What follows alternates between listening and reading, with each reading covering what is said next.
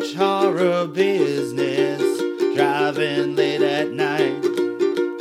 Psycho 78, 12 o'clock, don't be late. I said all this horror business. Greetings and salutations. My name is Justin Lohr. And I'm Liam O'Donnell. And you are listening to episode 81 of... I was going to try to do like an Ernest Borgnine Amish accent. Oh, yeah? Thou's listening to episode 81 of Our Business. Our Business. And on this episode, we are talking about 1981's secret Wes Craven Michael Berryman vehicle, Deadly Blessing, and 1982's The Slayer. Unfortunately, not as good as the Refuse song of the same name. Sure. Do you think... Why did you say Deadly Blessing was a secret Wes Craven film? I don't know, because it's not one of them. It's not like one of the more well-known Wes Craven films. Like Wes Deadly Friend? Oh, Deadly Friend. It's part of, we should have done a Deadly double feature. A deadly Wes Craven double feature. Yeah. Yeah. Well, you know, I mean, when it comes to remembering Wes Craven's legacy, people mostly go, well, there's Last House on the Left, and Hills Have Eyes, and Nightmare on Elm Street, and then Scream. That's it, right? And you're like, oh, man, he just kept making movies between those movies. yeah, he made a lot of great movies between them.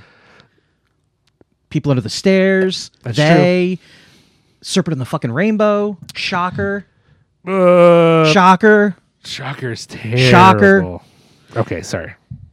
Shocker is fine. You know what movie is not fine? House 3, the horror show, with what's his name? Why are you talking about House 3? Because I thought for the longest time, it has a plot that's almost identical to Shocker. I thought that movie was Shocker.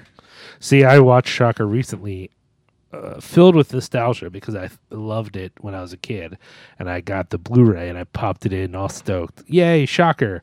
And then I started watching it and I was like, this movie is really bad. Oh, he also made Vampire in Brooklyn. Ooh. I actually think Vampire in Brooklyn's better than people say. Fair enough. I mean, okay, let's put it this way, actually. I need to rewatch it, but my memory of it at the time was mostly positive. And people being like, it's the worst thing. I'm like, is it the worst thing ever? I don't know about that. I'm going to have to rewatch it. He made my favorite Nightmare on Elm Street movie. Nightmare on Elm Street? Yes. Yes. Well, And A New Nightmare. Oh. Yeah. I forgot that you're a big New Nightmare I person. am a huge New Nightmare person. I like New Nightmare, but I think I'm a OG and then a part 3. Part 3 is very good. It's good. It's very good. It's okay. I think I'm a OG, part 3, part 2. I think I rewatched 4 and it's actually pretty good. I think someone cajoled me to rewatch 4.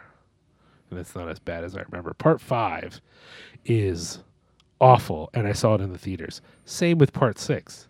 Terrible. Saw it in the theater when it came out. I think part 6 was so bad that even little kid me was like, I think this is a bad movie. Yeah, I remember when the animatronic, or like not animatronic, when the very badly animated Dream Demon showed up, and I was like, now this movie sucks. Now I can say that. I'm comfortable. I feel comfortable that, putting that out there. Sure. So enough about Wes Craven's filmography. Yeah. This episode is brought to you by you, our Patreon subscribers. We thank you so much for any and all contributions you've made. You people make this possible without making Liam and I go to the poorhouse. If you want... Really quick, I have to think. We have 2 new Johns. Yes, 2 new Johns. Are Johns people? Can Yeah, Johns sure. be... Okay. John 1, Chris Reject. Ugh. I know.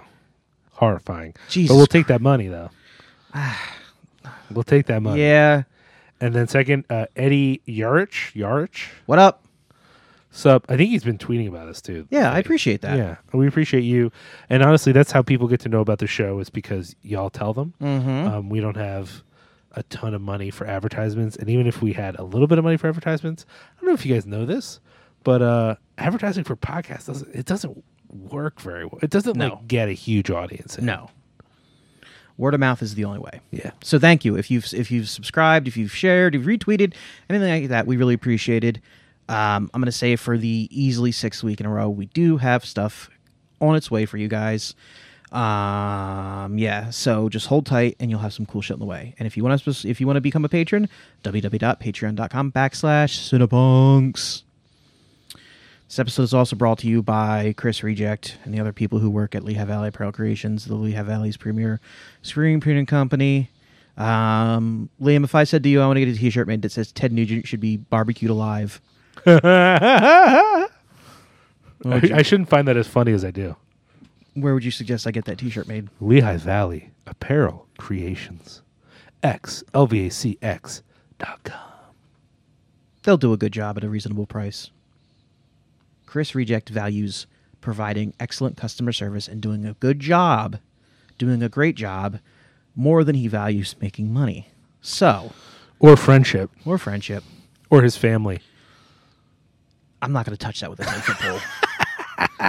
In fact, I'm going to go ahead and... I'm not going to ask Jacob to edit my response out, but, to as thou will, Jacob. Yeah, so www.xlvacx if you have a podcast or a band or a fucking band that plays on podcasts, or you're a professional wrestler who hasn't been accused of some horrible, horrible thing. What few of you there are left. Of what few good, pure professional wrestlers there are left. I'm looking at you, Ultra Mantis Black. Yeah. Go to, but you already know about Chris Reject, so there's no point. If you're, just go to fucking xlvacx.com and look up more information on them. xlvacx.com. Now, Yeah. comes the time when I have a dream about me being an adult in a somewhat unhappy marriage, and I go to an island, and I ask Liam, have you done anything recently involving horror? And then I wake up as a child, and I have dreamt my entire life. Oh, no. Oh, no. Yeah, I know what you're referencing. Yes. Unfortunately, the rest of you will soon, too, if you if you haven't already watched this. Unfortunately, I have to say not much. As you know, I have begun but have not finished Scream Queen. Yes. For those of you who don't know, that's the documentary about Mark Patton? Yes. I think Mark Patton. Not Mike Patton. Right.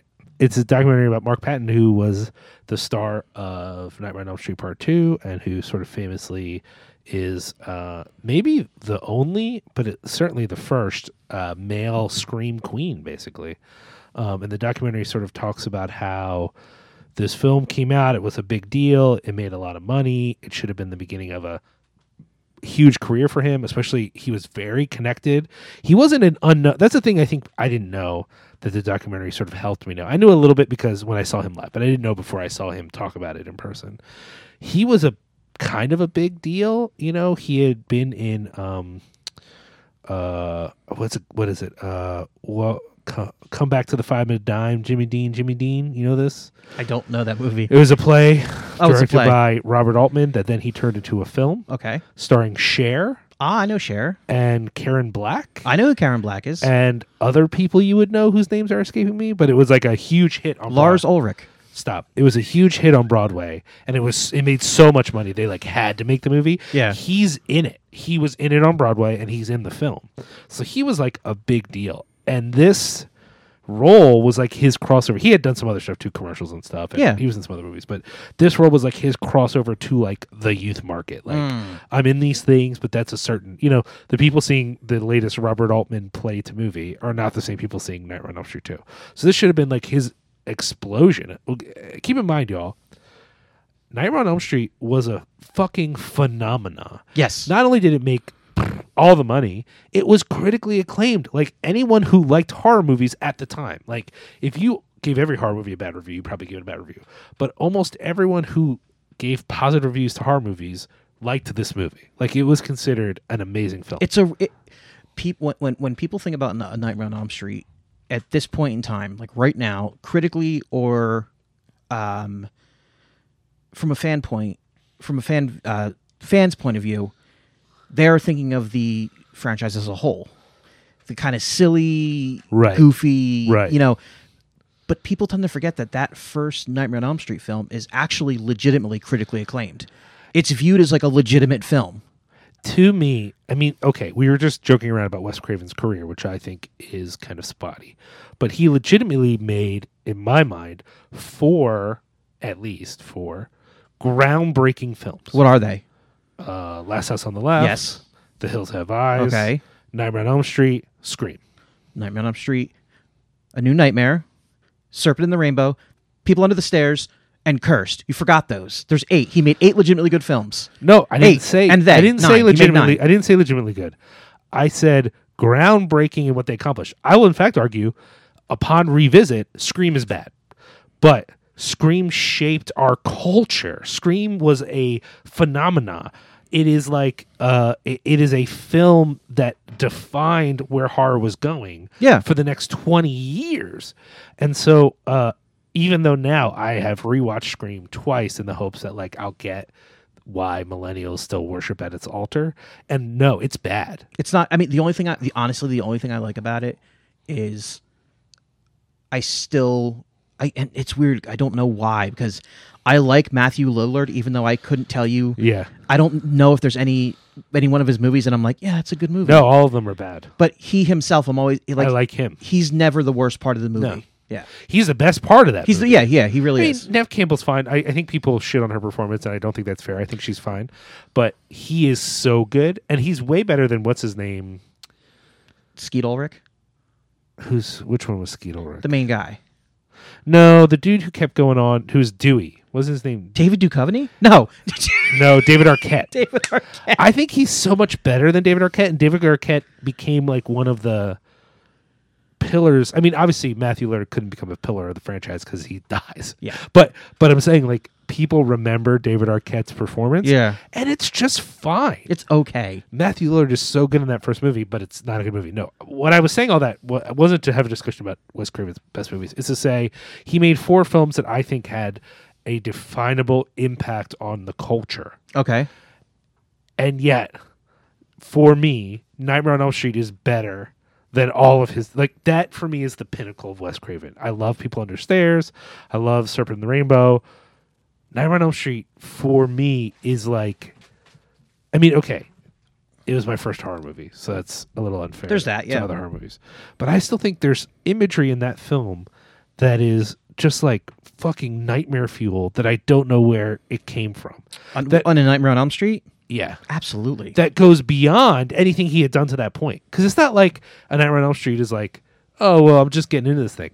He is an accomplished director at this point, even if not all of his stuff is great. I think some of the stuff before Nightmare on Elm Street is bad, actually. But A Nightmare on Elm Street is such a singular event of like, holy shit.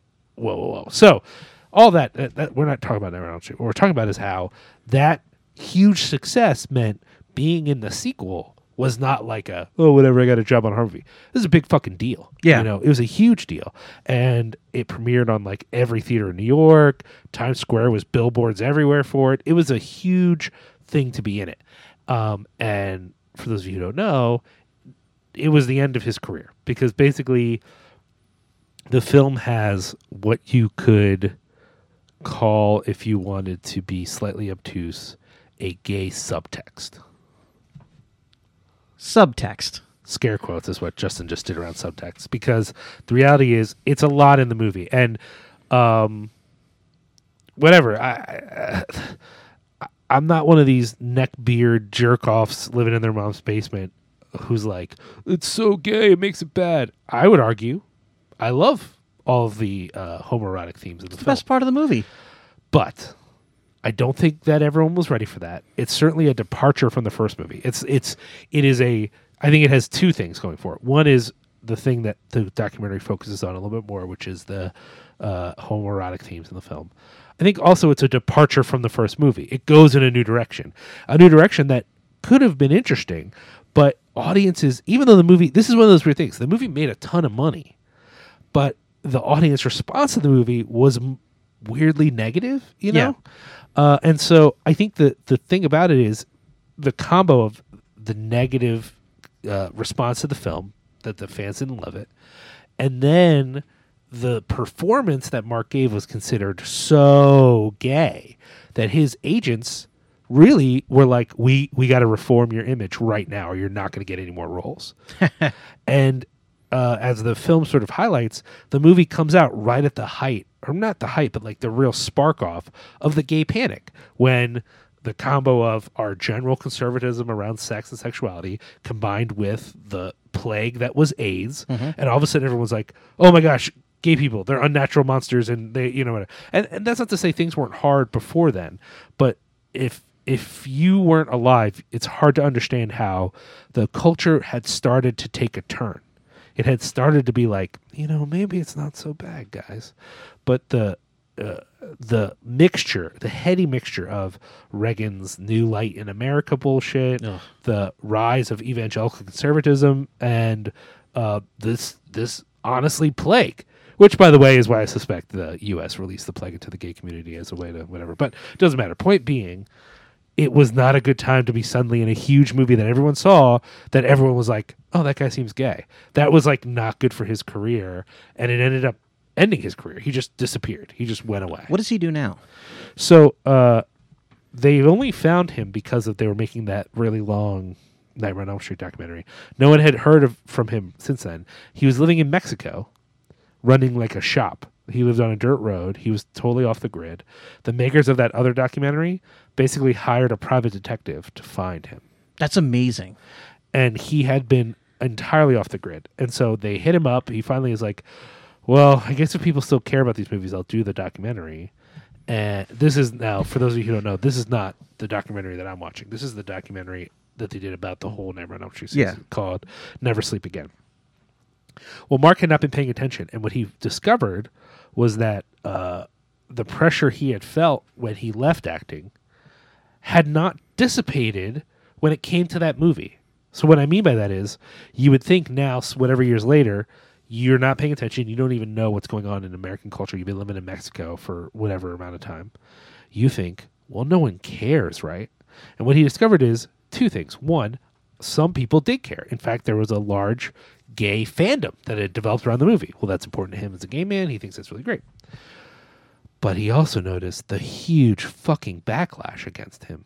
That most people's evaluation of the movie over time actually had nothing to do with the quality of the film. It had to do with him being, again, quote unquote, because this is not a real thing, so gay. Basically, that his performance and the homoerotic themes of the film just made all these uptight, straight people uncomfortable.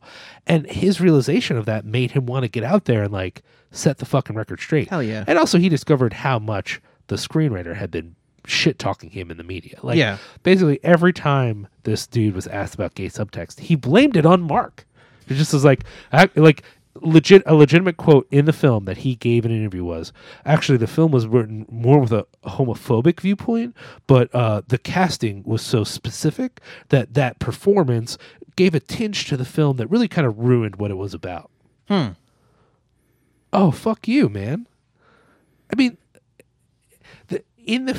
I just want to be really clear. If anyone is tired of hearing the term gaslighting because they don't understand it and they really want to know what the term means, the obvious place to start is the film Gaslight, because that's where it comes from. Yes. However, if you're looking for a more contemporary version, may I recommend to you Scream Queen, the documentary that I'm discussing, because the guy literally admits that there was always gay subtext and he just lied about it because it was fun for him. Basically gaslighting this dude, and America. The whole country's going, I don't know, man. It seems like you wrote a gay movie. And he's like, no, I don't know what you guys are talking about. That must be you. That's on you. Yeah, it's you. You're the one when he goes to the leather bar with all those men. Yeah. That's you. What do you see? You're saying when the gym teacher gets whipped in the ass, you find that to be homoerotic? That's very... Yeah. You find the scene where he goes to an actual gay bar. Right. Homoerotic? It looks like you're the one who's got some demons to wrestle. My favorite part about it in the documentary, well, not my favorite part, one of the things I like about the documentary is they talk to the actor who played the coach. And you're like, you see any homoerotic things. Yeah, He's like, I know I should have, but no, I didn't at all. It didn't even occur to me. And then it was in I forget what newspaper, it was a gay newspaper in New York. They named it the gayest horror movie ever. Perhaps the first gay horror movie. Wait. He said he didn't know it was like a gay scene? He legitimately says, I didn't realize it. It didn't even occur to me. But then I read about it in a gay paper. He's a fucking liar. Well, then what he said He's was... a fucking liar. Well, this is what I think is so funny about it, because he says that, right? He's like, it just didn't really occur to me that that's what was going on. He's like, but then I read it in the paper. In this paper, they called it maybe the first gay horror movie. And I thought, oh, that's fucking great. Maybe I can get like some gay roles now. Like he was like so stoked on it. And I thought, well, that's funny. Like that's a dude who just like the way it comes across in the movie, at least, he's just an idiot. And then when he found out, instead of being like bummed, he was like, okay, all right, let's do that. That's pretty cool. I'm into that. But you're right. I mean, again, Robert Englund straight up says, like, I knew multiple other actors. I mean, the other guy. So in the film, Mark is the main guy. There's another male character with which there's a certain amount of sexual tension. The actor who is the other character was like, before I auditioned, I thought this was a gay movie. Like, I read the script and was like, oh, this is like a gay horror movie. Okay. Yeah. Like, that was like in his mind when he was auditioning for the part. But what I thought was funny is that you say the line, technically, Mark claims he didn't know fully until they did that scene that I was describing by the staircase. He's like, when we were doing that scene, I thought, oh, wait, this is not, is this movie, this is a homoerotic movie. What? I'm just saying, man. What did the gym teacher think they were doing when he was dressed in leather at a fucking leather bar and then he was tied up and whipped by a younger man? One of the what other premise could there be? To be fair, the bartender in that scene is the guy who runs. He's a New producer, Line yeah. Cinema. Or he's what is this? Bob Newline. And, yeah, whatever his actual fucking name is. Yeah, and Bob Shea. He also claims he had no idea. Fuck him. Fuck him. He's a piece of shit. I feel like probably everybody knew. No, here's the thing about Bob Shea. He is the one, if you watch Never Sleep Again, right? He's the one who sold Mark Patton up the river. I think that's true. He's the one who was like, I don't know what you're talking gay. What is gay? I don't know what gay is. What is a homosexual? Right. So, anyways, the point is, I haven't actually finished it yet, so I can't give you guys a full review. But I'm getting close to the end, and I really, really like it. I already liked Mark. I saw him do a Q&A after a screening of Nightmare on Elm Street 2 in the Poconos, and it was great. And I'm glad this film exists, and I'm glad that there's an opportunity to have that conversation. I think this documentary probably led somewhat to Shudder doing, or Fangoria, or whoever's doing it, this documentary about queer horror and whatever. So I think that's great. I like Mark Patton. He's a very nice a friend of the podcast. Adriana and I were we were lucky enough to meet him. Oh yeah, you told me about that. He's a very nice guy.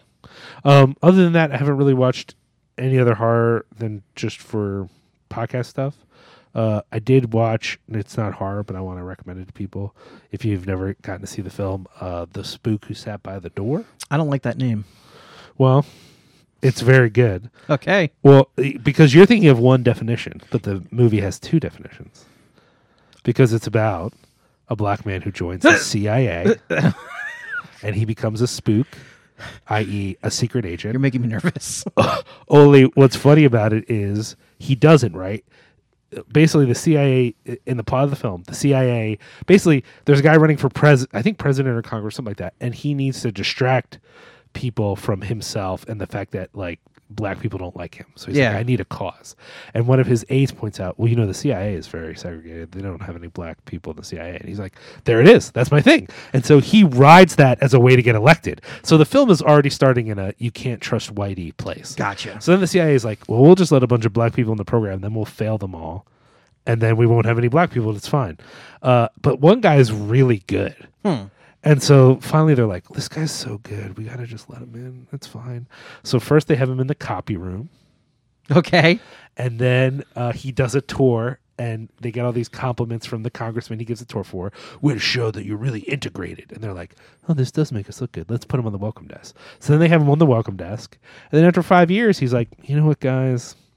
I got an offer for this social work job in Chicago, and it's more money because they're not paying him shit because he is just at the welcome desk. I'm going to go do that. And they're like, okay, well, I guess we'll keep an eye on him, but I'm sure it's fine. And then he gets to Chicago, and he's a social worker, and he goes to meet with the gangs, and you think it's so he can, like, get them to chill out. And instead he's like, I'm going to show you how to make a guerrilla army. And slowly, that's fucking dope. He uses all of his CIA training to make a guerrilla army that then spreads across the whole country. And that's what the movie's about. And no one ever suspects him. The thesis of the movie being because no one takes black people seriously. So the thesis is they don't respect us, so we could trick them into doing whatever we wanted if we did it, because we would just play off of their ignorance and fear, and they would never really know that we were totally organized.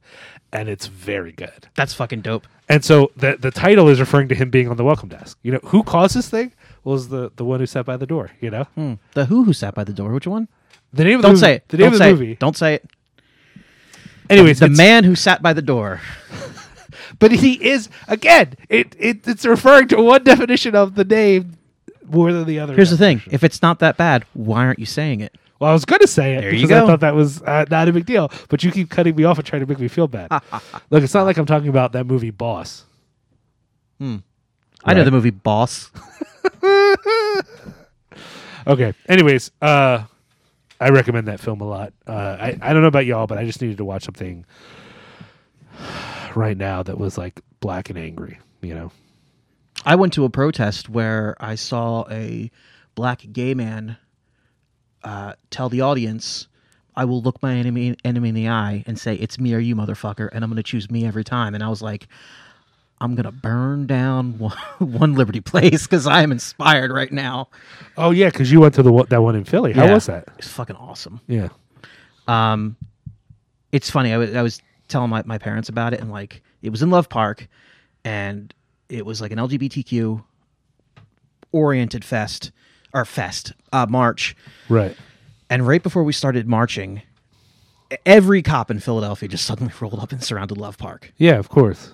And it was a message. They were very and for those of you who don't know, police in Philadelphia have a checkered history with people of color. That's and pretty we'll good. just leave it at that. That's mild. That's a mild. Yeah. So and it's funny when I was telling my parents about this, and I was like, yeah, and then like all of a sudden these cops rolled up. My dad was like, and this was like these were like black gay men. And I was like, yeah, my dad's like, typical. They probably thought they could pick on those gay guys and get away with it. And I was like, Dad, let me tell you what happened. None of that happened. Just stop. Yeah. But no, it was fine. You know, we marched to the art museum. It's cool. I got a vegan Coke float later. That's good. Yeah. My friend friend of the podcast, Davin, said that Cowboys and Aliens was the scariest alien abduction movie she'd ever seen. Jesus, I thought that was Christ. adorable. Stop. I can't. I mean, she doesn't watch horror movies, so yeah, that's fair. so I just got a kick out of that. What have you done lately that's horror related? I went to Becky's Drive-In. I took my niece to see Jaws. That's great. It was amazing. I love that movie. How'd you feel about the Becky's vibe?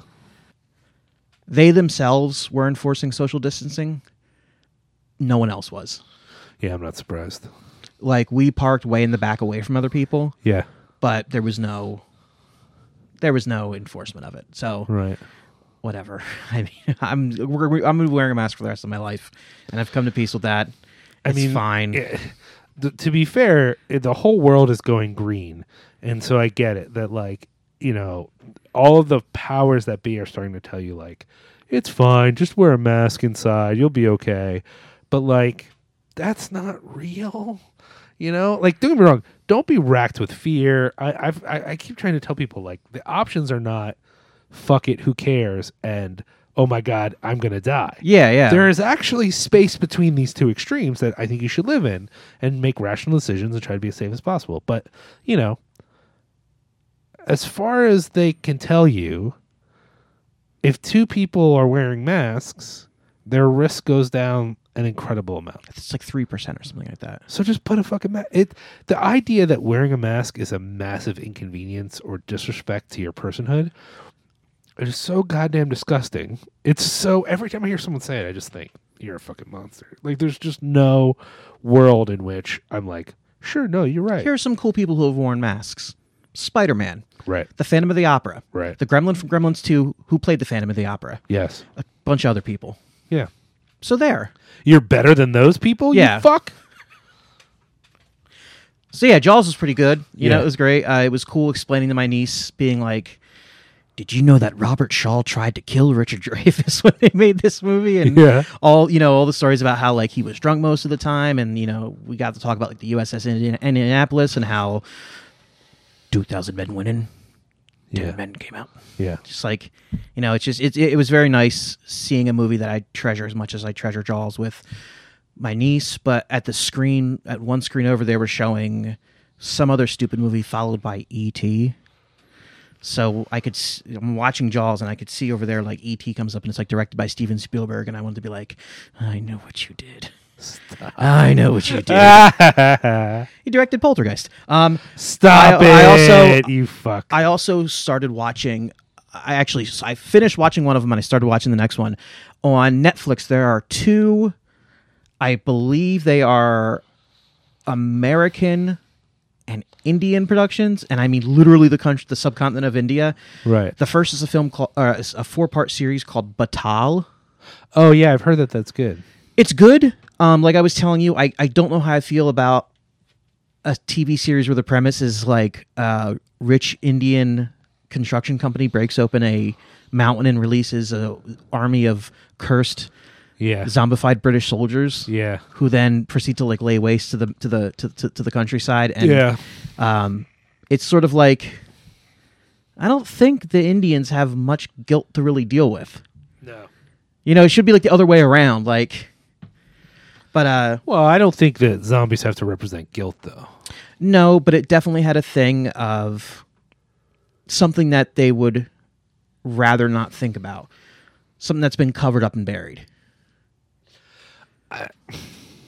I haven't watched it, so I don't know. But I would say that the idea of the sublimated Britishness in India is something that I think the country is dealing with. I mean. Just think about the movement there right now with this Hindu nationalism stuff. Yeah. It's basically historically inaccurate. I mean, no offense to any Indian listeners we have who are like super stoked on Modi and are really into Hindu pride and think they want to cast the Muslims out from their nation, and the Christians too, for that matter. The idea that India existed as one grouping of people... That's a British invention. Yeah. That's a British invention. So like the idea that there are ghosts, British ghosts in their past that they have not struggled with, I think that's a fair thought. I'm not saying that show / movie, is it like this is what it can tell us. It's one of those weird, it's like a miniseries, yeah. Yeah. I'm not saying that deals with it, but I'm willing to give it a chance because I do think there's certain things that's like, yeah, this is real Indian stuff that I'm it does. The thing is, it does have, the main characters are members of the British military, and they are there under the pretense of dealing with I don't know, Noxium. They're like a left-wing socialist party sure. like radical socialists in India. So I think there might be something there, but it's got a few moments that are like a little too cheesy action movie for me. But it has a lot of really, really interesting visual choices. It kind of delves into like Hindu, like sort of Hindu folklore, which I really liked. And it was just a neat movie in that it kind of. Did you ever read Crossed by Garth Ennis? No. Okay. So the thing about these zombies is like they're zombies, but they're kind of like a hive mind. So they're all under control of one central intelligence. So an individual zombie might not have any sort of like capability. Sure. But as a whole, they all have this. And this entity kind of like fucks with it's like a Castle Siege movie. This entity is kind of like fucking with the people inside. And I thought that was like kind of interesting because it reminded me of, the comic book Crossed, where it's basically like 28 days later, but like they maintain like rational. Yeah. And they just like fuck with people. I thought that was, I think that kind of like almost set it apart from like your typical like, Us versus Them that used to be Us Castle Siege movie. Yeah, I feel that. And then I watched another Indian production on Netflix. I am into 3 out of 4 episodes. It's called Ghoul. Oh, yes. Yeah, I saw you post about this. That movie is fucking neat. Or that series is neat. Yeah? It kind of it deals again with like Indian nationalism, and it takes place like slightly in the future, not like Blade Runner style, but maybe like 5 years from now, after like a violent ultranationalist takeover of India, where everyone is like, I think they're either Christian nationalists or Hindu nationalists. I know those two get mixed up a lot, and they're very, very similar, but they're not Muslim nationalists. Well, yeah, in India, this is hard for people to comprehend who don't know the politics over there, but in India, Muslims are like the most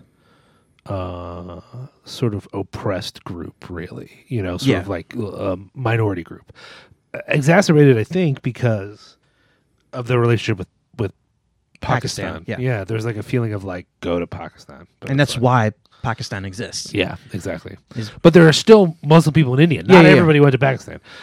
And I think the Christians in India then catch a little bit of that their way, because it's like, you guys suck too, but it's not the same. It's not the same. It's not as intense towards Christians in India as it is towards Muslims in India. There is very real animosity in India. Right. But no, this one it's just interesting because it has to do with the concept of collective guilt. Sure. And how the idea is that this ghoul that infiltrates this military unit, it's there to reveal the guilt of everyone involved there, and everyone has this. It quickly becomes apparent that like there are no innocent people in this. Like this is when you exist in this like ultra nationalist, violently militaristic lifestyle, you are inherently guilty of what is objectively wrong. Right. And plus there's a scene that was like very reminiscent of like of Carpenter's The Thing, where they find like McCready's like clothes.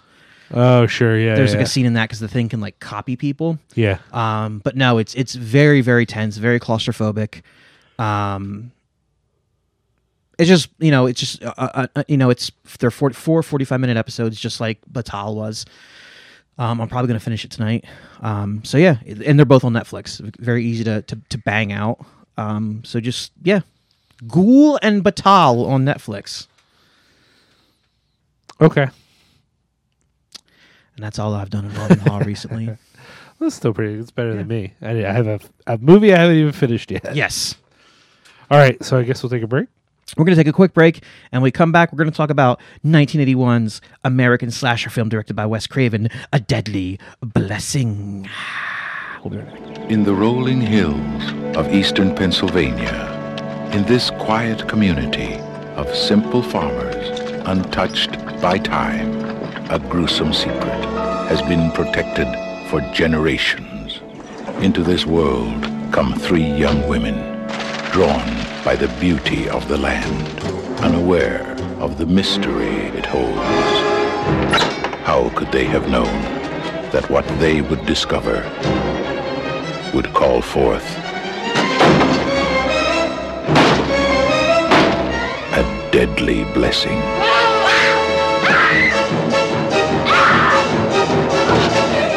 Your laws cannot crush the incubus. Ours can. There are three of us. We'll manage. We shall make it impossible for the incubus to rest comfortably in your soul. If thine hand offends thee, then in God's name, cut it off.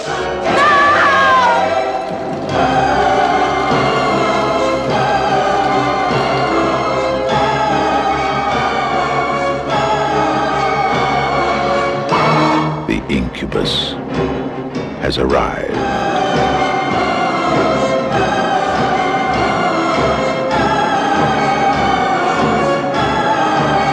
Those who will not believe. Those who will not be warned.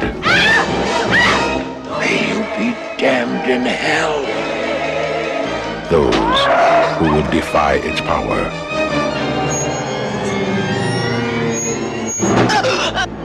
Become its prey. It's him! The chilling story of terror and suspense. Deadly Blessing. And we are back. to talk about Deadly Blessing, a 1981 American slasher film directed by Wes Craven. Summary, according to Wikipedia, is a strange figure committing murder in a contemporary community that is not far from another community that believes in ancient evil and curses. That is a very fucking bland description of this movie. Maybe it's just because I went to school in an area that was like had a very, there's a lot of Mennonites, Right. which is what this movie is basically about.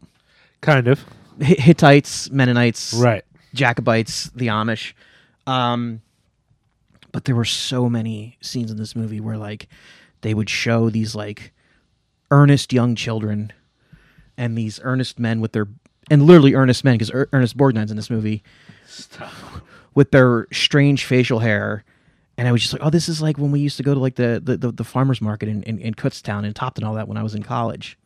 I don't know how I felt about this movie.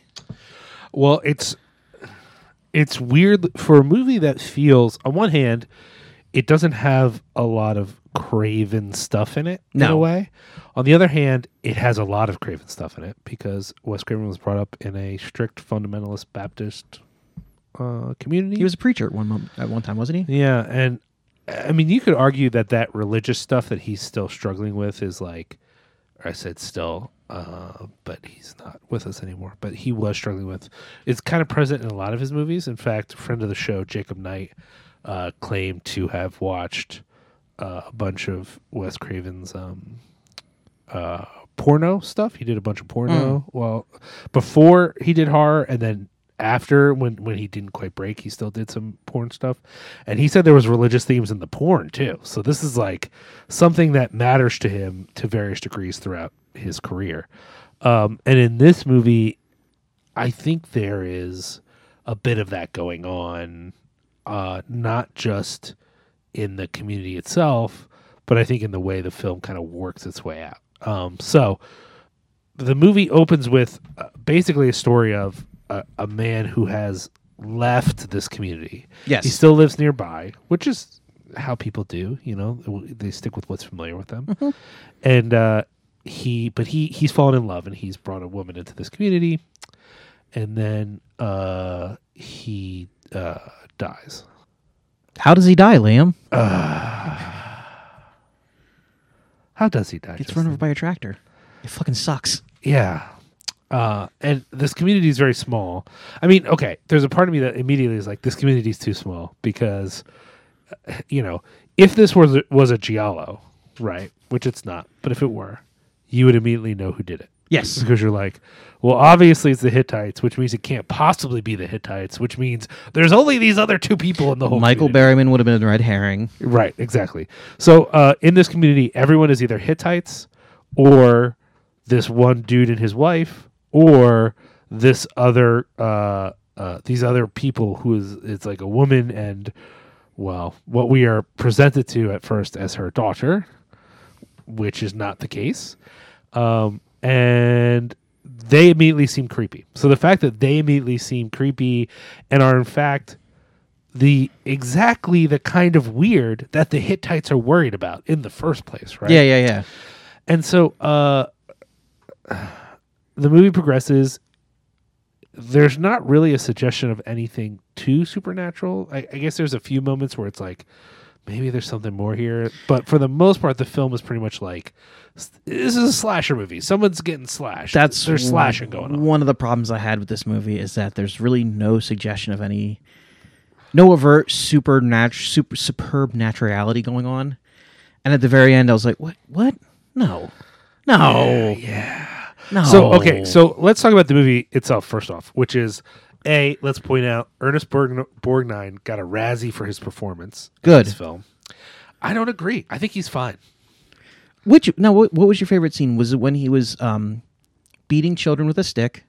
Was pretty good. Or was it the scene where he was beating a child with a stick? A fat child. That was also pretty good. I really liked when he beat that fat child with a stick in front of his friends. Yeah, it was a good performance. Fucking rat bastards. It's called acting, man. It doesn't matter. I don't care what he was doing. He was acting. And I don't think his performance was that bad. He's a little flat, but he's not terrible. When her friends come, including one Miss Sharon Stone. Amazing in this movie. I just can't believe Sharon Stone is in this movie. She's so fucking gorgeous in this movie. You know, there's a sense in which I do think the movie does a good job in that you're never quite settled with any of these characters. No. And the movie kind of assumes that you're going to identify with the non-Hittite characters because the Hittites are crazy people. And so you're just going, well, I'm not going to sympathize with Hittites, so I sympathize with these nice young ladies and their neighbor. Only the neighbor turns out to be a psychopath. And these nice young ladies are like, nice enough, I guess. But they kind of... the things that the Hittites are worried about them being, they kind of are those things. Yes, and what's strange is that despite the fact that the Hittites are obviously outsiders, right? The way they're cast in the film is that the quote-unquote normal people are the ones who are the outsiders. Yeah, they don't belong here. They have invaded this space. Which is like too smart for this movie. No, it's a Wes Craven movie. It's not too smart. It's exactly what Wes Craven... Again, there's not a lot of other... Wes Craven has certain shots he does. He has certain, imagery. There's not a ton of that in this movie, but what is very Wes Craven is how smart it is. Okay. In that, at least that one aspect. There's other parts that might be stupid in the film. I will give this movie credit, legitimate credit, because I wasn't nuts about this movie. I do appreciate the fact that this is the only film I have seen where Michael Berryman just plays a guy. Let's talk about Michael Berryman. Is he supposed to be mentally handicapped in this film, or is he just an old man who hangs out with children? I think he's supposed to be like, oh, that's William. He's simple. Yes. Okay. He's treated like one of the kids. He's one of the kids. He's innocent. They refer to him as a kid. Yeah, but he's a giant man, though. Yeah, he's Michael Berryman. You know Michael Berryman. But what I like about this is what I like about this movie is this is the only movie I've ever seen with Michael Berryman where he's a fucking guy. He's not an angel who came, and is here to... I think there are other... I think I've seen a couple movies where he's a guy. I think I saw a movie where he was a security guard. The Guyver doesn't count because he's actually a Zoolord. No, I think he's a security guard. You're thinking of the Guyver. I'm not thinking of the Guyver. He's a security guard in a movie. Yeah, in the Guyver, he's like a security guard, and he turns into a thing to kill the Guyver. No. He's the leader of the Zoonoids. It's a movie he's in with Dick Miller. Dick Miller is another Zoonoid. He plays... Stop! Oh, you're such a monster right now. Okay, so... most of the film presents as a slasher film plus a fish out of... So these women are like fish out of water. They're in a new environment. Yes. It also has a vague love story in it, which is not going to work out because it's not clear that these two people actually love each other, or even have that much affection. It's literally a man who is horny, and a woman who is nearby, who has a woman who's more than willing to spend her life with him, but is not willing to go against. And again, I think Craven is playing with the expectations of his audience because most people are watching this going, look at this frigid girl, won't fuck him out in the field or whatever. And it's like, no, she's good, actually. She turns out to be very important in the movie. Yeah. He's an asshole just trying to get his rocks off with random blonde lady. Yeah, yeah. Not even the most attractive of the random ladies, or as they're calling them, the messengers of the incubus or whatever. The fuck. No, just straight up incubus. Yeah. Incubi. Incubus. Yeah. And so I think the smart thing that Craven is doing, and again, this is a meta smart. This is I'll get to what I think about the movie in a second. The smart thing that he's doing in the structure of the film is that he's setting you up that you're identifying with these people, but on the other hand, it's not clear that they aren't what they're being accused of to a certain extent. Yes. And that's why I like the ending, and we'll get to that in a second. However, most of the film, regardless of what you think about the ending, most of the film functions as a slasher movie. And I got to tell you guys, even though I like this movie and I like talking about this movie, and I think I've talked about it before actually on this podcast, but we'll get into that in a sec. The movie, it's not great. It's not a great slasher movie. And this is, I mean, not that Wes Craven is known for slasher movies, because unless you count Nightmare on Elm Street, which I kind of don't, because Freddy's supernatural. It's like not the same thing. But because of the work he does in Freddy, I know he can do in Nightmare on Elm Street. I know he can do that level of tension, that level of fear of stalking. Yeah. I don't think that's as present in The Hills Have Eyes as people think it is. I think that movie is not as great as it is vaunted as. But I still think it is in that movie more than it is in this movie. This movie manages to really create an environment where, in theory, all of our characters are in danger, and yet I feel so little in the way of tension. Yeah, there's no real like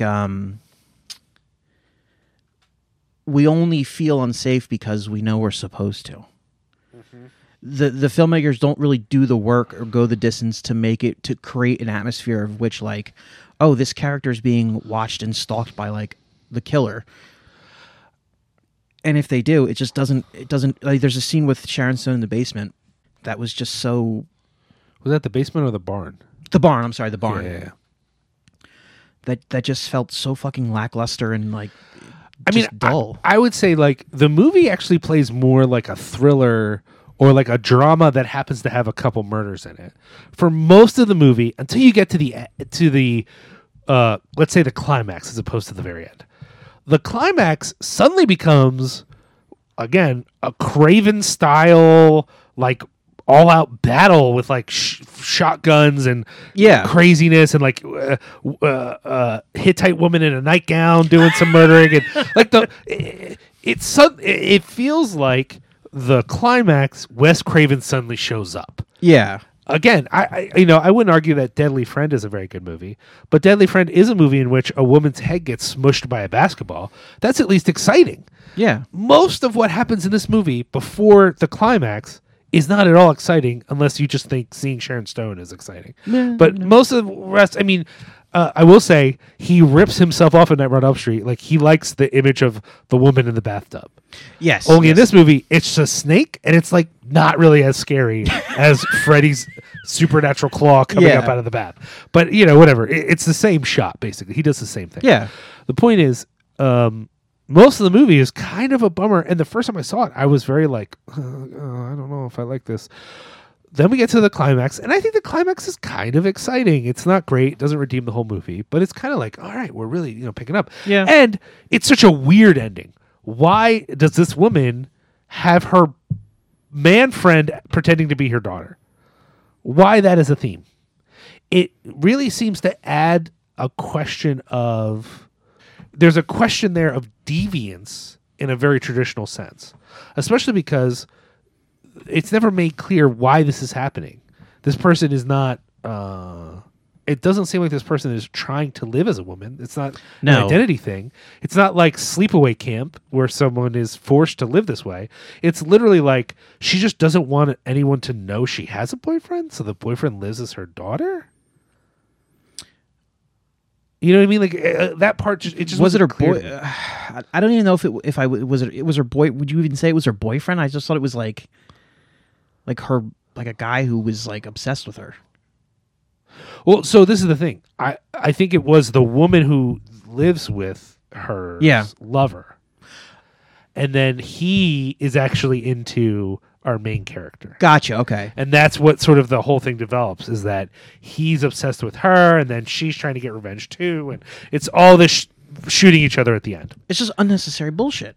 No, I like it. I think that part is, we're finally getting interesting, but that adds a layer to what I think Craven is kind of doing here, which is like, you know what? The Hittites didn't trust those people, and they were fucking right. They're actually fucked up.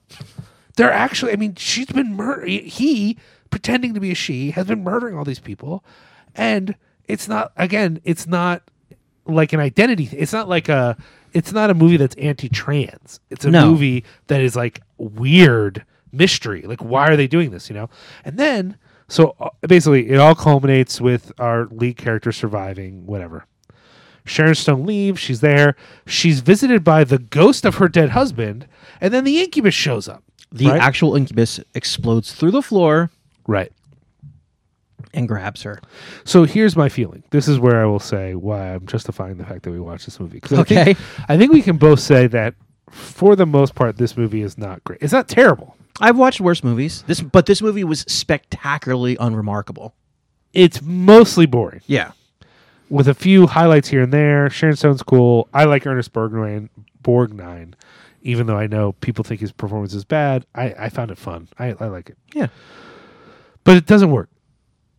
The Incubus showing up at the end for me is something that we've talked about this before, which is I think a lot of religious horror, right? Mm-hmm.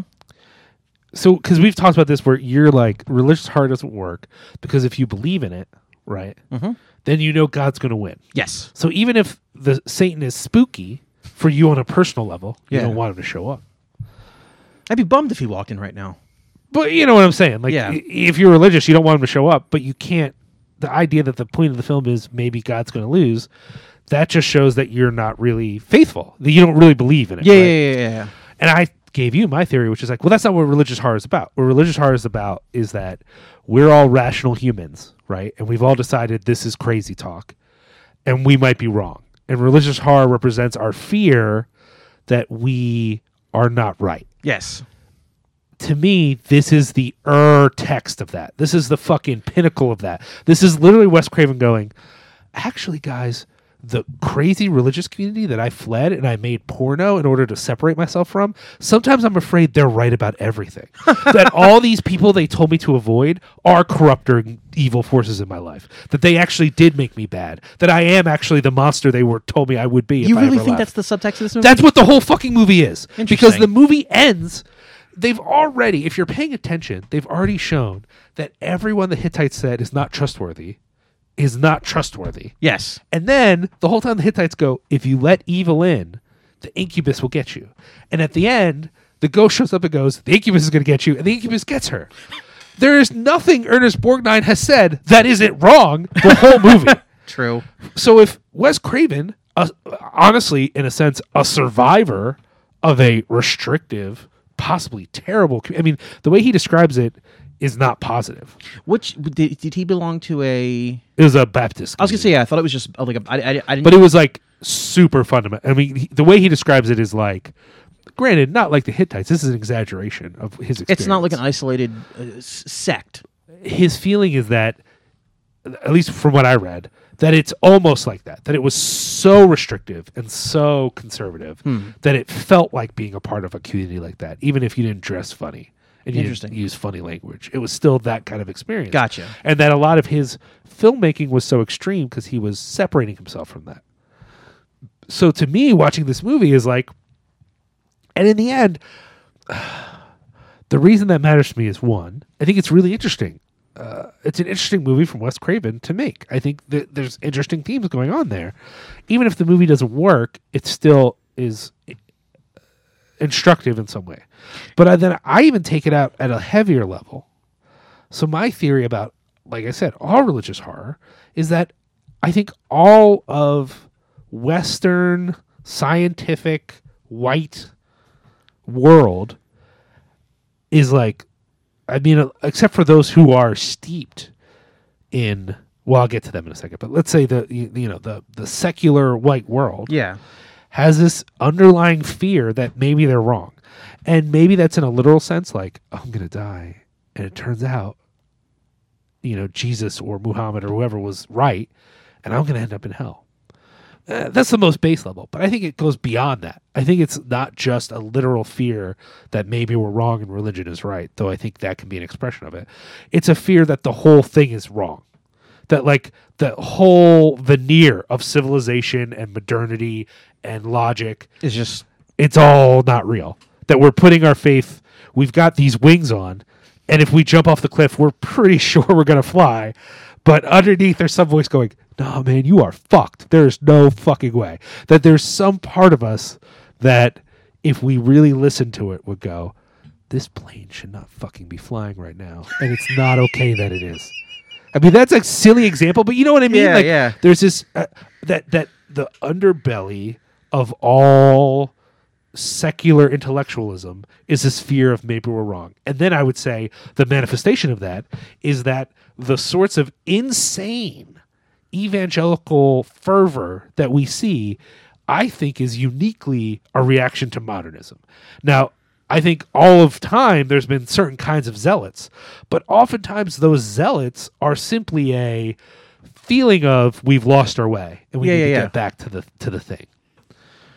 Evangelicalism, and let's just say fundamentalism in general, is the most extreme version of that because it goes beyond. It's not back to the core. It goes to new territory in its extremity, you know? Yeah, yeah. And so I think as much as it is a rejection of modernity, fundamentalism is fundamentally modern because it is the shadow side of this other thing. And the fact that it exists makes modernity go, fuck, what if we're just that? What if they're not as crazy as we think they are? Even though they are definitely crazy. I don't think this movie is saying Ernest Borgnine is not a monster. I think the movie is very much like, this dude sucks and this whole thing sucks. But my fear, what makes this a scary movie, is not just that someone's getting killed, it's that what if they're right? Yes. That's the fear underneath. And that's why it's also a silly stinger that I'm sure Wes Craven was just like, there's a monster at the end. I think that's part of it, but I think it also gets at something where it's like, yeah, wouldn't it suck if they were right, though? Wouldn't that suck? Wouldn't that be horrifying? I think that's a little bit what's going on in this movie. And every analysis I've brought to any religious horror since in the last 6 years has been influenced by this movie. I watched this movie when I first moved to Easton, and I thought, holy shit, this is fucked. Holy shit. And then I have now watched every religious movie since then, religious horror movie, with the idea of, okay, I don't think the person who made this movie is actually interested in religion, with the only exception of William Peter Blatty. Outside of him, every other person who makes religious horror that I can tell is not secretly a Jesus person who's like, I'm going to win people to Jesus by having this. That's not really it. So I'm like, why is this scary then? And I think it's this feeling of what if we're not as rational as we think we are? What if, So, and we talked a little bit of this with folk horror. That folk horror comes a little bit from that British feeling of what if this is just a thin veneer of... Yeah, what if we're not the Royals? What if we're the soccer hooligans?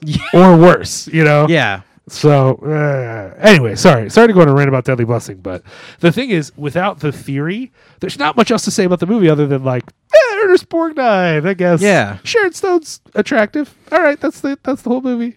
The kills are not fun at all. No, there was the shit with the spider I thought was very cheap. Yeah. Cheap as in you want to get creeped out. Oh, it's a spider. Even big the fucking deal. Even the snake part, it's just okay. Oh, and a snake. No. Yeah, it's literally the most interesting kills is when it stops being a horror movie and briefly becomes an exploitation shootout at the end. Yeah. Kind of like The Hills Have Eyes, honestly. I did think the way that Michael Berryman dies in the beginning was kind of painful, just because the thought of getting stabbed in the liver makes my fucking skin want to leap off my body and just... Also, he was seeing our main character get dressed in that scene, so he died with a boner. He did die with a boner. Upsetting. So yes, there's nothing upsetting about that. I would not want to die with a boner. We're all gonna die. So that's Deadly Blessing. Deadly Blessing. It was fine. I don't think we can recommend it to you per se. No, but I do think there's interesting themes in it, and I think if you're a Wes Craven fan, you probably still haven't seen it. It's just one of those movies people haven't watched. I literally had no idea it existed till you brought it up. Oh man, I literally was like, we said literally too much. I was doing that horror column on Halloween. Yeah. And I was like, I need some things I haven't seen before. And I was like, there's a bunch of Wes Craven I haven't watched. And it just happened to be available. I think it was streaming on Netflix. And I was like, all right, let's check it out. And I was like, wow, that was terrible. And yet I'm thinking about it for days. I kept punishing people with my rant about modernity and religious horror for months afterwards. Interesting. So sorry about that, guys, if it was a bummer. All right, I guess we're gonna go to this other movie. Yeah, we're doing another movie. We're gonna take a quick break, and when we come back, we're gonna talk about 1982's The Slayer, in which nobody faces the Slayer. We'll be right back. What you're about to see may shock you. It may frighten you more than you've ever been frightened before. Don't worry. It's only a maddening, horrifying nightmare. Or is it? What are you gonna do? Fire some flares. Did you give her the pills like I told you?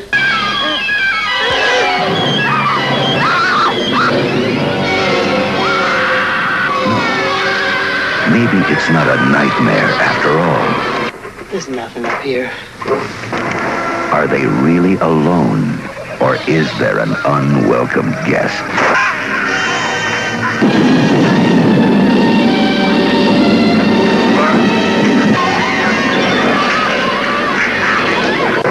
Is this a nightmare, or is it the fears we all have when we're alone in the dark? And if it's only a nightmare, why is everybody dead? Prepare yourself, because you will never want to be alone again. Prepare yourself for... And we're back. We've returned. I was going to do it because, like how the first Refuse LP starts out with, we're back. And they do Pump the Brake. Pump the Brakes by Refused. Pump the brakes. Yeah, time to pump the brakes. I really only like that song because I love the video and the fact that they are wearing so many layers in those. Oh my God. And every layer is either Revelation or Victory Records. The best part about New Age. When I've heard that song for the first time and they open up with "We're Back," which is an obvious nod to youth of today, I remember being like turning to my friend and being like, "From the demo? Like what where are they back from? Where'd they go?" Anyway, that's your lesson in 90s hardcore, 90s European hardcore. Dennis Lixon is an edge breaker, so I cannot. But that new band he's in with Brian Baker is really fucking good. What's the new band? I don't know. I'll tell you. It's really good though. We listen to it all the time down at work. I think the Refused material is pretty great up to The Shape of Punk to Come, and then what do you mean up? That's what I'm saying. I have mixed feelings about The Shape of Punk to Come. Oh, okay. When it came out, I was convinced it was the best thing ever. Okay. And then over time, it's become less interesting to me, and I don't think I like it as much as I used to. I still dig it. Hey, thanks, baby. All right, so the Slayer, also known as I don't know why they didn't go with this title, Nightmare Island. So this movie. So guys, I picked this. This was actually the first movie I picked. And I picked it because it's an Arrow release that I saw people giving positive reviews to, and I had never watched it, and I saw it was available on Tubi, and I just thought like, oh, this is cool, this Slayer thing, or, movie. It's on Arrow. I hear it's kind of fun, whatever. Let's just do it. It's good to do it. This movie was classified as a video nasty, and I don't know why, because this is such a fucking teen movie. This is such a. I like how you looked around like you were going to offend someone. I didn't want to swear in front of Susan. Stop. Fuck I don't you. know. She's like, fuck you. This is such a toothless like. Okay, so, how to describe this movie for y'all? I think what the movie is trying to be is emotional and atmospheric, and it succeeds. I do think there is a level of. There is a sparseness to this film that I think they accomplish, but I don't think they could have done a lot more with it because it takes place on this island that was clearly once inhabited. Right. Apparently it's an island off the coast of Georgia. The island was once inhabited. They find like a school there and like a few other buildings, and then they just don't do anything with it. Well, I think they have all the setup.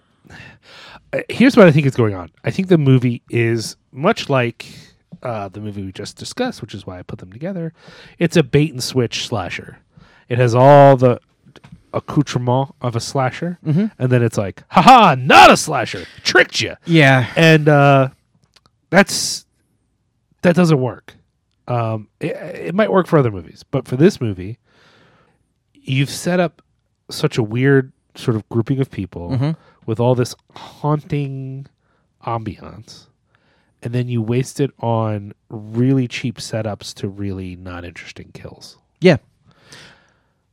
If the whole movie had just been her losing her shit, that would have been great. And then it just culminates in all three of them sort of like going into a shitty. So just so you guys know, it's a slasher. People slowly die. And then she finally locks herself in this house, and then there's a fire in which she kills basically her ride. Shoots her ride off the island with a flare, and then at the last second this scary The demon Slayer shows up. Let's be clear. The scary demon thing is clearly her. It has her bone structure and her hair color. It's her dead. Her own corpse comes out of the attic to harass her, and then she wakes up. So, okay, we went a little ahead. There's a question about her mental health, because since she was a kid, she had this scary dream, and then her cat died. Mm-hmm. And her family was like, you killed that fucking cat. And she's always like, no, this other scary thing killed the cat. And because of that, her brother is like, she's a fucking nut job. The whole movie, like, he doesn't come out and say it, but the whole tone of the film is, you know her, she's a nut job. And his brother's wife is just like, is equally, which is kind of, because in the beginning when he's like, what, you don't want to spend 2 weeks with my sister? And she's like, no, not really. And it's like both these people fucking hate her. There's a sense, so she's an artist, and I think the movie is meant to be a bit of a meditation on suffering and art and mental health and art. And they never fucking explore. No, it's literally a small like plot point, and there's all this work done to make this a film about her mental health.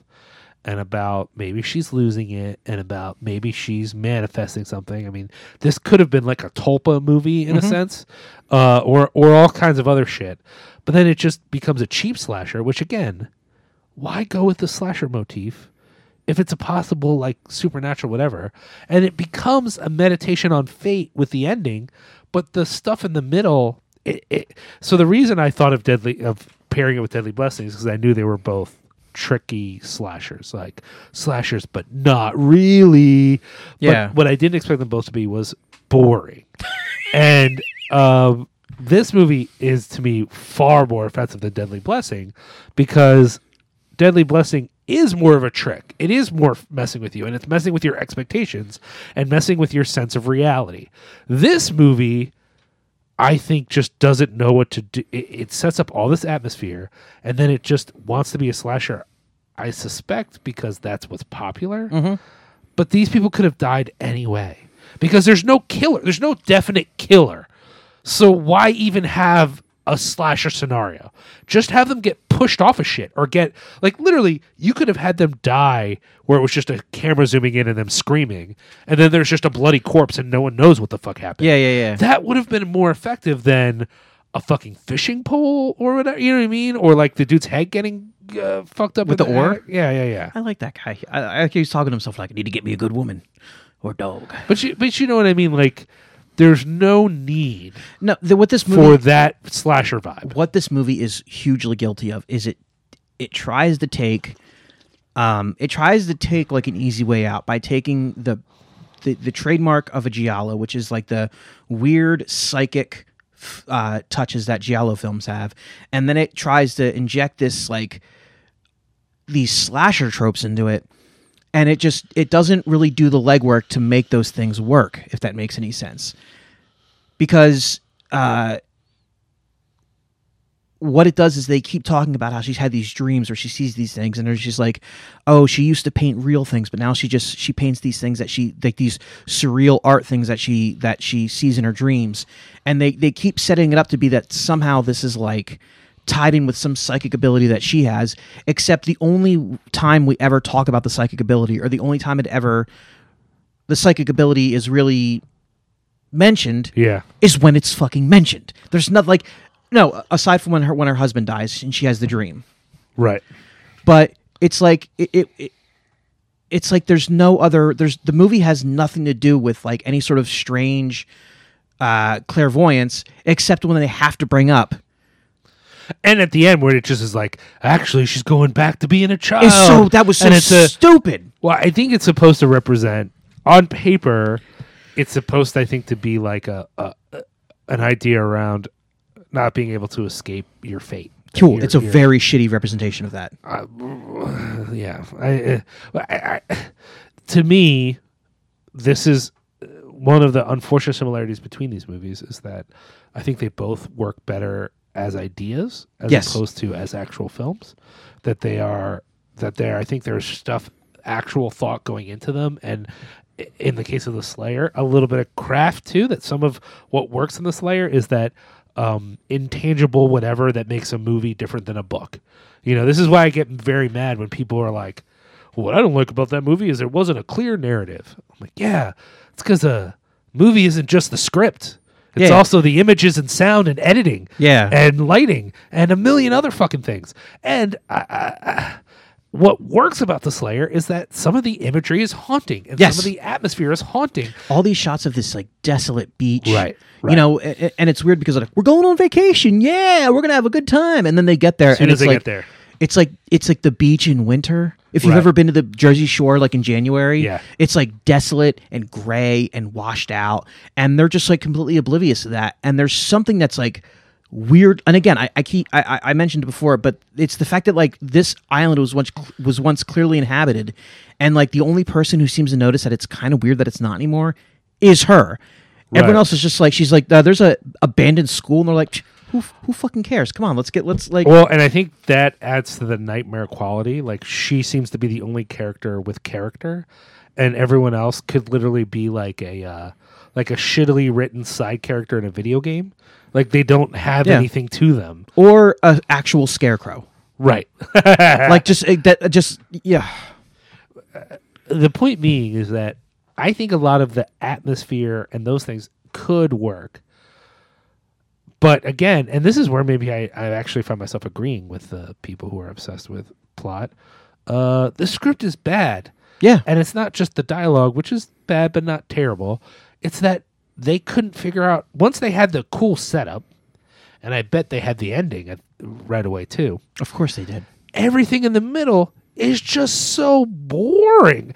I would actually say that, you know, as much as I think Deadly Blessing is also kind of boring, it's so much more interesting than this film. I'm so glad I watched this movie first because it made Deadly Blessing a bit more engaging. Yeah. I was like, well, there's some stuff happening. See, the problem I have with this movie is like it pick a fucking thing. Pick a thing that you want it to be. And the fact that the fact that they kind of, because like you said, they obviously had the ending in mind of how it was going to end. They didn't, or they're the shittiest filmmakers of all time. If you have the ending of where it's all a dream, you can do whatever you want. You could do so much. Just cool, fucking tie it all together. Psychotic nightmare shit. Just make it makes like just. Instead, it is the most cheap, boring kind of and you know, Justin doesn't love slashers, but I think we would both agree there is like a way to do a slasher well. There are good slashers, yes. And this movie has not spent, the people who made this movie did not spend any time actually figuring out how to set up a slasher well. No. So there's all this weird atmosphere stuff that could work, but it's never heightened. It's always a low level. It's never brought up to the level where you're like, okay, now I'm fucking freaking out because this is some nightmare shit. And they do it like it's so fucking like they have like the shittiest. I mean, granted, this movie was made in '82, so I can't really come down on it too hard for this. But the airline pilot who's like, this island's been uninhabited for 50 years. Yeah. Beware! Like, okay, dude. I just felt that was like the filmmakers were like, you know, how do we make it ominous? How do we make it scary? Could we just? I mean, yeah. The beach is haunting and desolate and it looks abandoned, but like, how would we have this weird old guy wearing like a Canadian tuxedo who flies him and he's just ominous the whole time? How about that? And then he shows up at the end for no reason. How about we do that? Let's just do that. It's just fucking lazy. Yeah, I think that's what it boils down to. Is that, I mean, look. The positive I will say is I bet a lot of the sparseness of this film was because of a lack of budget. Yes. And yet it plays at times as intentional. They use it to their advantage. However, part of the sparseness is also the cast. It's not a big cast. There's 5 people in the entire movie. You can't do a slow kill-off with those few people. Yeah. It's just not interesting. And then if you are going to do that, at least make the kills exciting and engaging. And at least do some tense like build-ups where it's like, oh, it's not that. The most interesting kill is when she shoots a guy with a that's pretty cool flare. Well, I was gonna say I think the fisherman getting beat to death with an oar was interesting. It was all right. The most confusing one was when the guy gets, I think, dragged out to sea by a fishing pole. What's what I'm saying? Yeah, I mentioned that one earlier. He gets one of the guys gets killed with a fishing pole. And by killed we mean hooked a little bit and dragged and then dragged. was fucking Robert Shaw on the other end, like yanking that thing and dragging. Like, yeah, that's what I'm saying. BT Dubs, who is dragging him? What are we meant to believe is on the other? Is that it's certainly not the skeleton in the attic? It's not that comes the out at the yeah. end. I don't even want to spend too much longer on this movie. I think I want us to have a full episode. I do think that, but I'm tired of this movie. I did say that I think this movie was worth it alone for the scene with the skeleton at the end, because I'm not gonna lie, I'm not gonna fucking sit here and be Joe Cool. That skeleton scared the fuck out of me. When that thing jumped out, I was like, "Whoa!" The skeleton jumping out of the attic. It's not quite a skeleton. It's like a spooky creature corpse. It's thing. a Slayer. When that jumps out of the attic, I thought, well, that's what they spent the money on. That's like they knew that was going to happen. Yes. That was her fucking sealing herself into a house with fire and then being attacked by her dead self, only to wake up as a kid. That is so. I mean, okay, I get that it's corny, but I would also argue it's kind of the best part of the movie in a sense. It's that combo of things. It absolutely is the only coherent line of thought in this entire film. But it feels like everything that gets you to that point. I mean, I think the intro is pretty good. Like when the movie first started, I'm like, okay, I get the dynamics. This is all good. Once they get to the island, there's a whole bunch of walking and being creeped out. Okay, that's fine. But then once we get the first kill, everything between the first kill and the creature coming out of the attic just feels like they don't know what the fuck they're... It's like all right, we killed him off. Well, I guess we'll just have them wander around and look for him for a while. For most of the movie. It's so bad. It just feels like they ran out of ideas when they were working on, okay, we nailed this fucking ending. We got it real good. Okay, we got this first kill. I guess it's pretty good. It's fine. And then, I don't know, a guy gets dragged out to sea with a fishing line. I don't fucking know. Doesn't matter. Yeah. The ending's good. That's all anyone's going to remember. No. The ending isn't good. The skeleton is good. Right. The ending is horseshit. Well, I think they were excited by that ending. I agree with you that it doesn't work. Well, I would say this. If the movie was more clearly an interpretive nightmare before that, then the ending wouldn't feel like such horseshit. Because you'd be like, oh, wow, this whole thing was so fucking crazy. And all this weird shit happened. Like when she walked on the ceiling, or when she went through the fucking mirror, or where like gremlins came. You know what I mean? If any weird shit had happened till then, her waking up and it was all sort of like part of this time loop, you'd be like, yeah, fuck yeah. Like it would be part of a thing. It's so non sequitur that you just go, oh, God, fuck you. Really? And to say this movie is about like fate is giving the filmmakers too much credit. Like I do honestly think that that ending was not just like tacked on because they couldn't figure out how to finish the movie. I do think they were like, and in the end, it'll be a nightmare because they thought they were being clever. But I don't think there's any sort of deliberate commentary upon fatalism in this movie.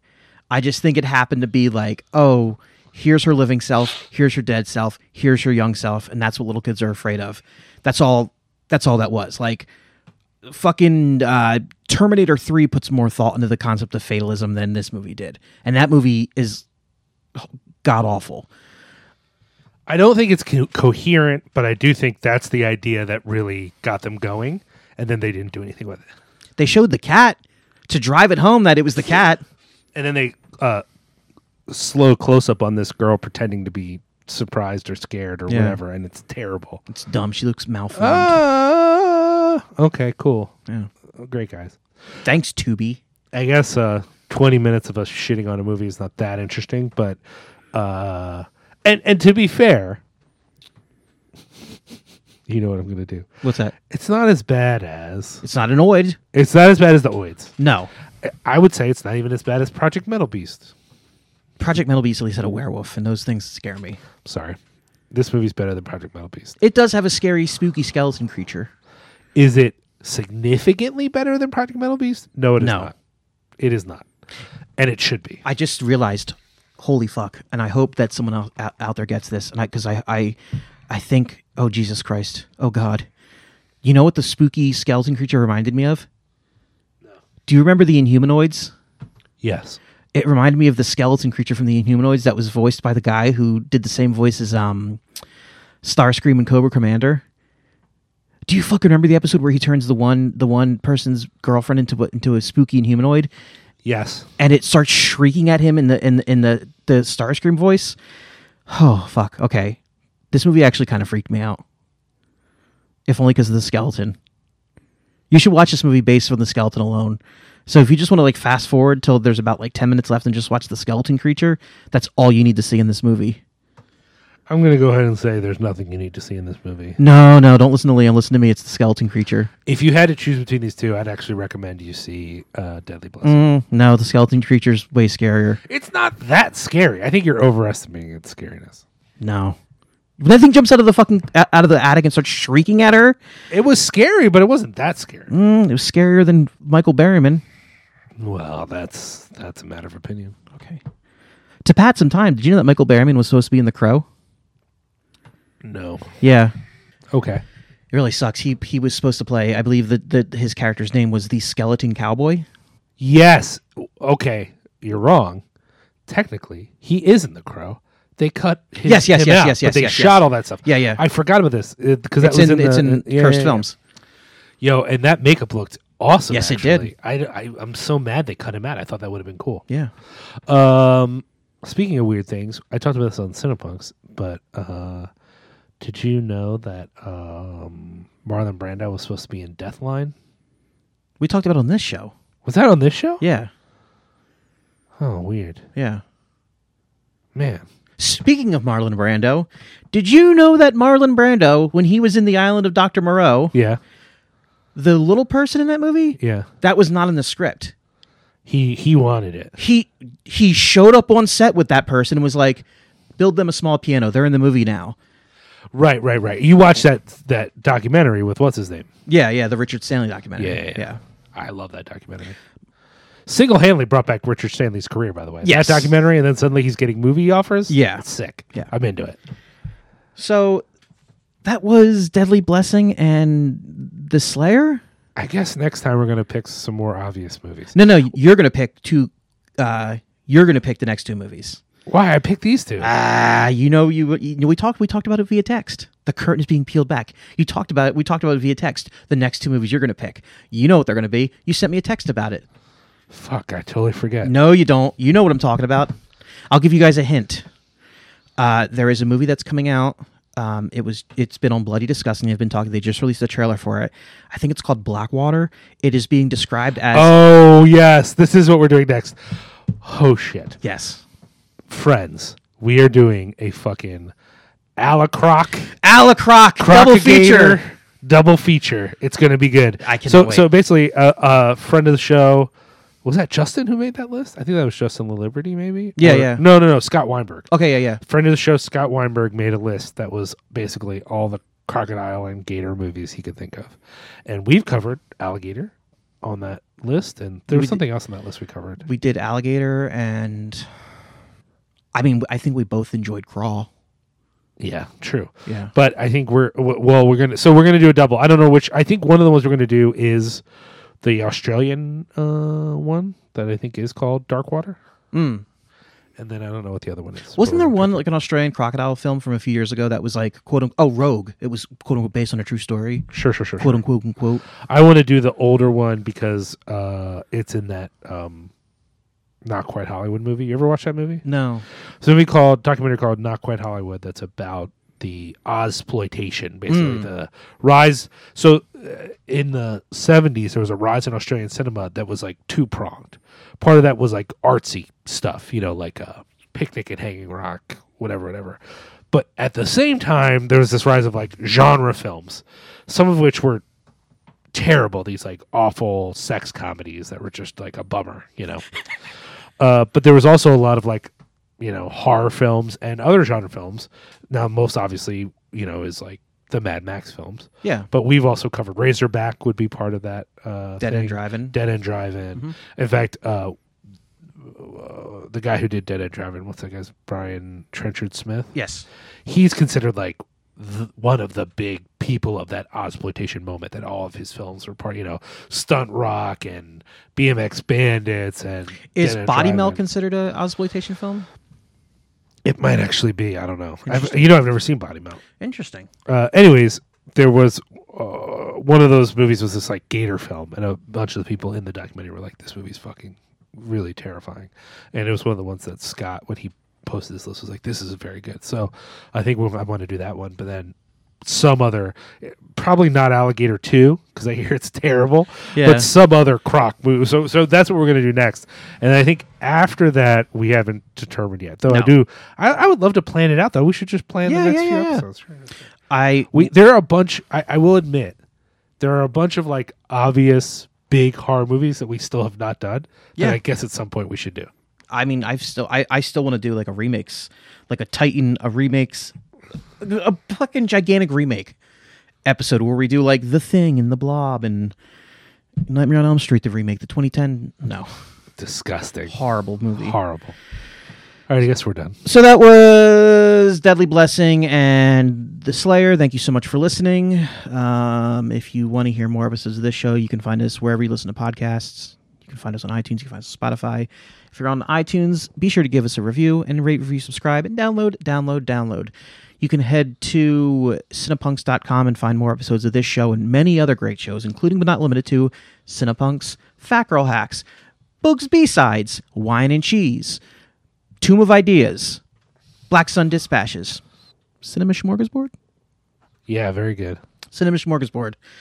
And, I don't know. I have to finish an article tonight for This Just In. We're probably going to get yelled at about it, but that's fine. If you're interested in becoming a patron, just patreon.com/cinepunks. And if you're on Instagram and Twitter, follow us at theharbiz666 on both those platforms. Theharbiz666 on both those platforms. Be sure to check out Lehigh Valley Apparel Creations at _LVAC on Instagram and the LVAC on Twitter and xlvacx.com. And until next time, always remember, Black Lives Matter, fuck Minneapolis PD, justice for Elijah McClain. Bye. All right, Josh, we got to do this ad. We got to come up with something. What do we want people to know about Cinepunks? I don't know, man. I feel like they should know everything about Cinepunks. All right. We're underachieving overachievers convinced that we know a thing or two about movies. Romance and adventure by the light of the silver screen. Is non-judgmental movie criticism a thing? Not really, but we love you anyway. We love cinema, whether it's high art or low trash. Cinepunks, we're elitists, but only about real nerd shit. Liam and Josh, we have 2 microphones and the truth. Anyone hear us? This is Trey Lawson. And I'm James Hickson. Anyone can hear this broadcast. We need your help. We've been kidnapped and imprisoned in a tomb by this creepy old undertaker named Mr. Gravely. And he's forcing us to review his collection of Marvel horror comics. Stuff like Tomb of Dracula, Werewolf by Night, Man-Thing, Ghost Rider, and so much more. If you can hear this, please contact our families. Tell them we can be found at... You can find James and Trey every other Wednesday at the Tomb of Ideas, a Marvel horror podcast. See you there, Tomb Believers.